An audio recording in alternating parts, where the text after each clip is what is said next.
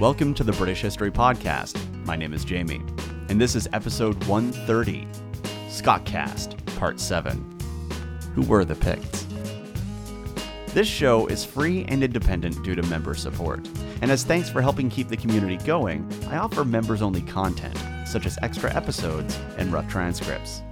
If you're interested in supporting the show and helping us out, you can do so over at thebritishhistorypodcast.com. And thank you very much to Alexander, Peter, and Miles for joining up and becoming a part of the project. Now, if you're in the Facebook community or follow us on Twitter, you probably already know this, but we have a Hipster Hadrian t-shirt that's available until the 27th of July. That's right, you only have about a week until it goes away. And because I want everybody to be able to afford one, I'm not cashing in on this. So much like the stickers and the buttons, it's as cheap as I can make it. So it's only $12, and it looks pretty slick if you ask me. You can check it out over at teespring.com/hipsterhadrian. And of course, there's a link in the show notes for this episode. All right, let's get on to the show. Now, the last time we had episodes focusing upon the Scotcast, it was at the end of Season 2, at the end of Roman Britannia. And since then, quite a lot has changed for our friends in the North. So, as is our custom, now that we're changing gears and focusing on a new era in the main story, let's break away from our Anglo-Saxon focus and check in with what's been happening outside of those territories. And let's start with an event that you might remember. That period following the withdrawal of Rome, when things got completely nutty for the Welshmen who were living in Gwynedd, and they were suffering heavily at the hands of raiders. Things really had just gone straight to hell for them. And in response, we're told that Cunetha, who probably came from around modern-day Stirling, led a warband 300 miles to the south and expelled the barbarians from the Welsh lands. A 300-mile march to fight for his neighbors. Best neighbor ever. Seriously, that does seem like he was going above and beyond the call of duty there, doesn't it?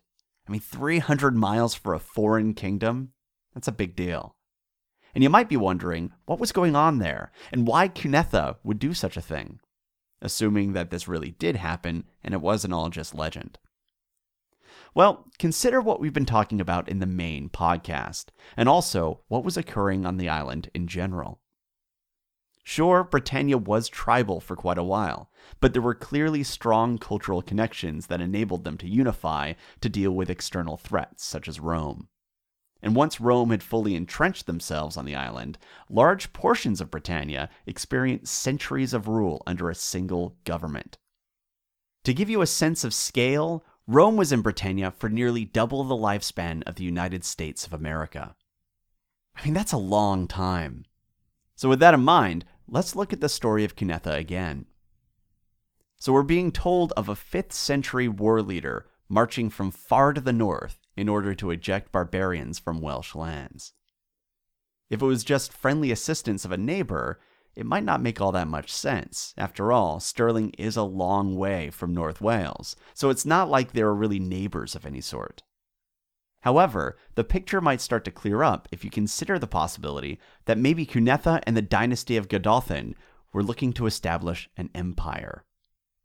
After all, it was clear that such a thing was possible, and Roman domination of England and Wales was still fresh in the minds of the people. So right there, right from the outset, we're starting to see hints that the people might have held ambitions that went far beyond individual kingdoms. And with that in mind, was this rescue a real rescue?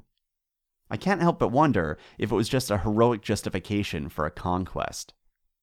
I mean, once Cunetha arrived, it wasn't like he left. He stuck around and founded his own ruling dynasty in Gwynedd.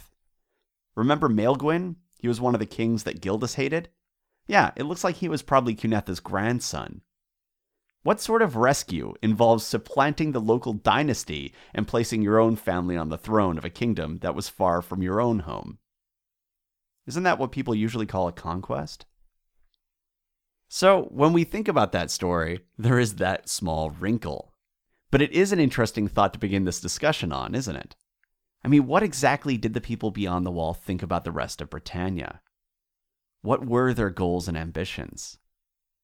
And how did they relate to their neighbors now that Rome was gone? As we discussed at the end of the last Scotcast, we're now in the era where we're reading about the Picts. And everybody loves the Picts. How could we not? They're mysterious, and who doesn't love a good mystery?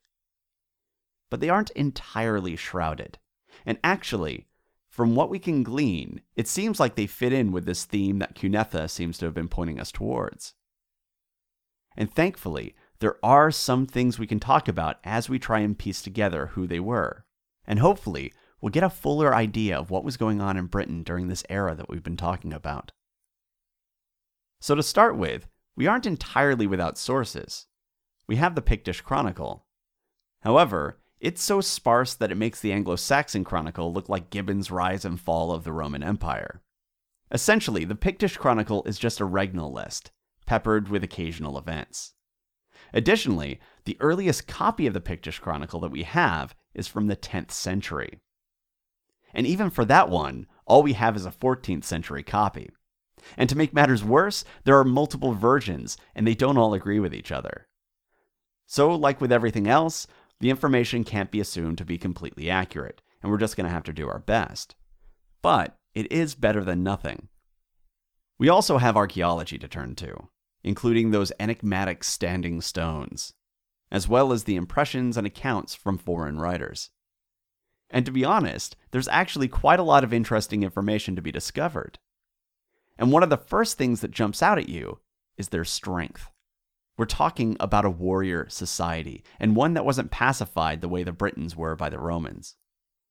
Further, they were raiders and seafarers.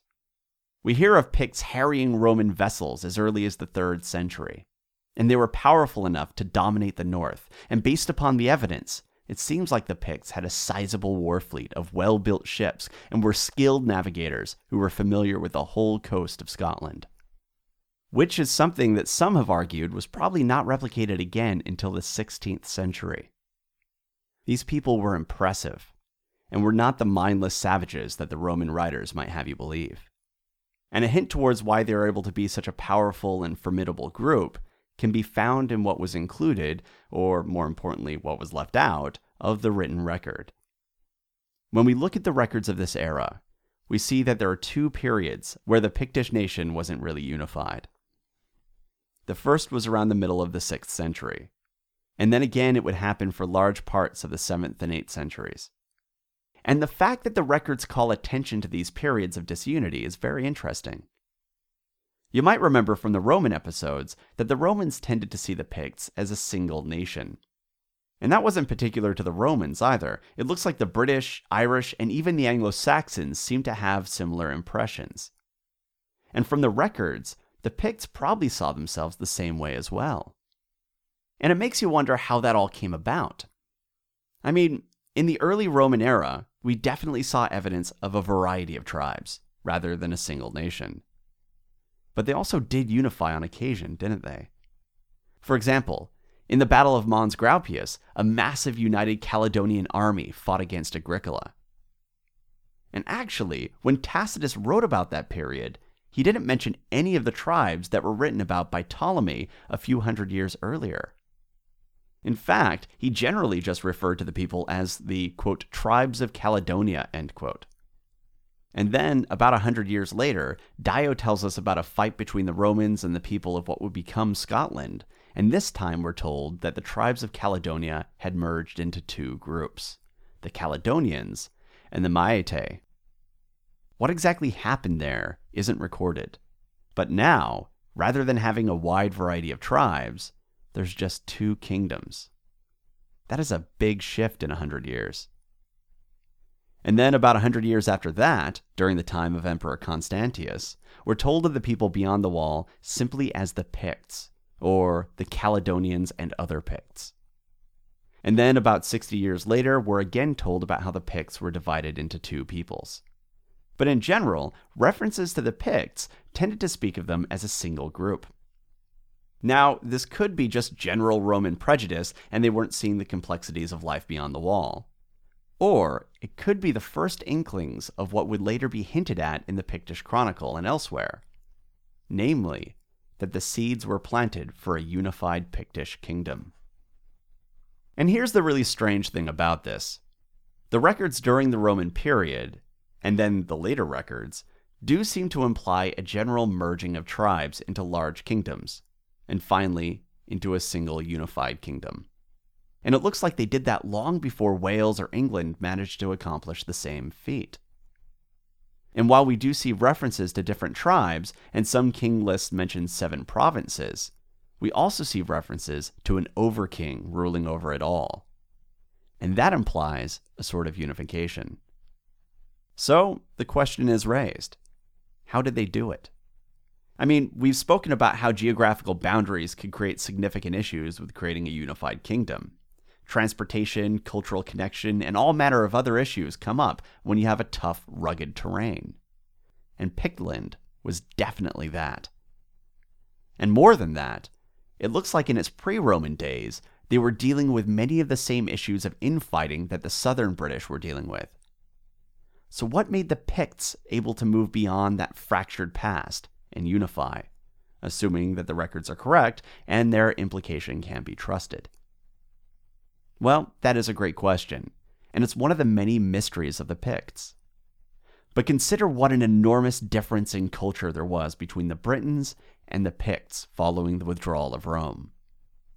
The Britons, even before the era of the Anglo-Saxons, were largely a divided people with many kingdoms, or perhaps not even kingdoms at first, but just loosely organized communities or tribes.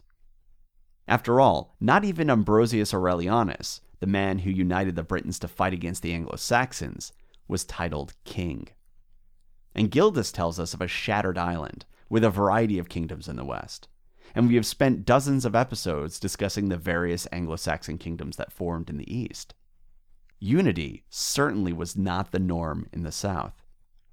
But up in the north, in Pictland, we see evidence of the beginnings of the formation of a Pictish nation within 200 years of the first Roman invasion.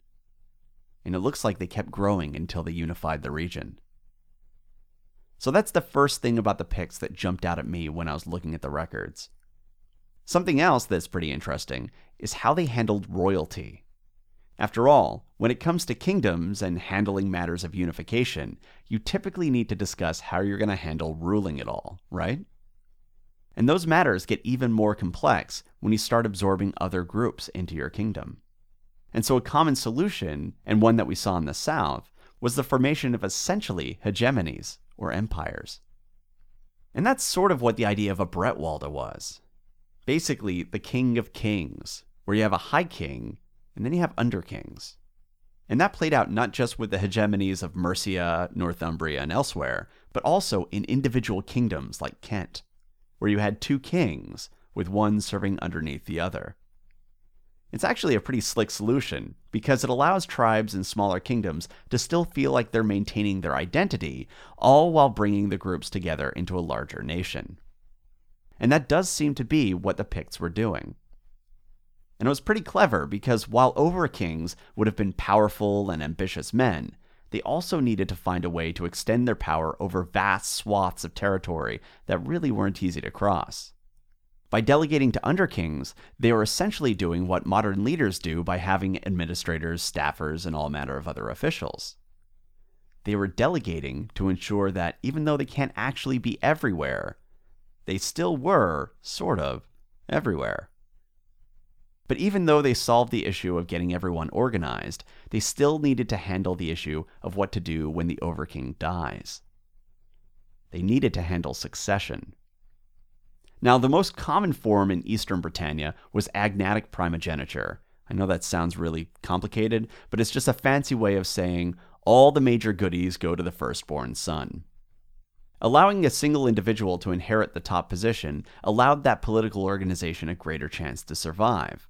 And by having it always go to the firstborn son, it prevented a lot of uncertainty and power struggles because the line of succession was very clearly laid out. It was a good solution overall. Obviously, there are exceptions, and there are usurpations and general messiness when you deal with things like underkings.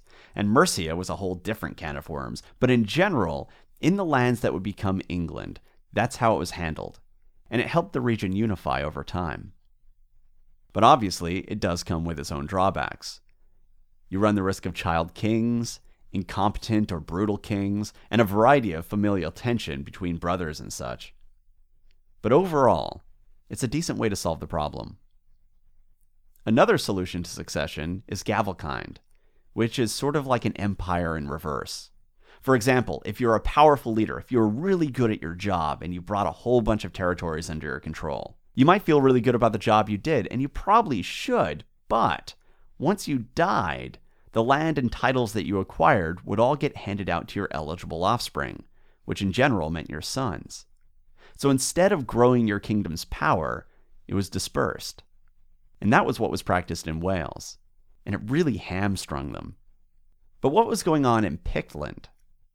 Well, scholars have looked at the evidence, including comments made by Bede, and surmised that the Picts had individual kings ruling over tribal groups, but they also selected an overking, a king of the Picts.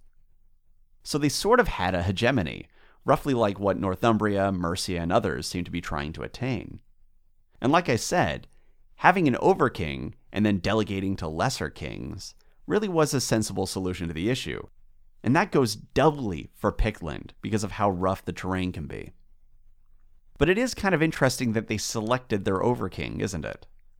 I imagine it must have been something along the lines of consensus. At least that's what's implied. And so instead of having it flow from father to son, for example, it seems to have been more along the lines of an election, and that the king with the most support from, presumably other kings, would then become the overking, the king of the Picts.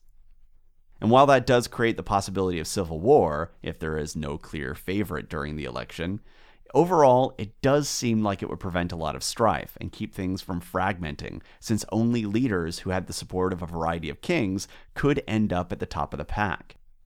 And perhaps that's part of what enabled the Picts to unify so much earlier than their English and Welsh counterparts.